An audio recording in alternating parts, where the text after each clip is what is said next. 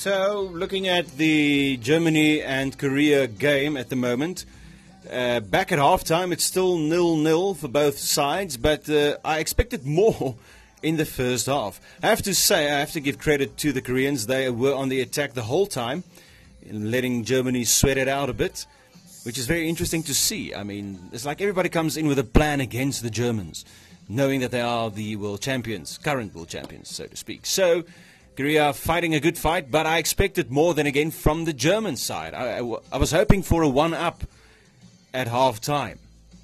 I mean, that's what we expected. So, with a couple of yellow cards giving to Korea, and they going on in the second half, playing it out, Korea still strong on the attack.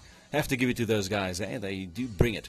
I'm hoping that Germany clears the line and give us at least one goal, or hoping for two at this point, to get them out of this stage and into the next phase of the FIFA World Cup.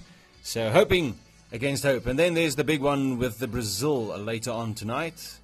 And everybody's expecting Brazil to come in strong, being the favorites in that little game.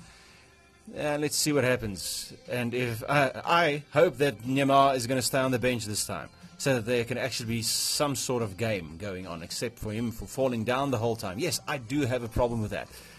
I mean, if you listen to my previous comments, it is a problem that a guy can't stay on his feet the whole time, which makes things difficult for me to watch. But hey, who knows? Maybe, maybe not. And clearly Brazil being the favorites at that one. But for now, let's bite our lip and see whether the Germans are going to get this one or not.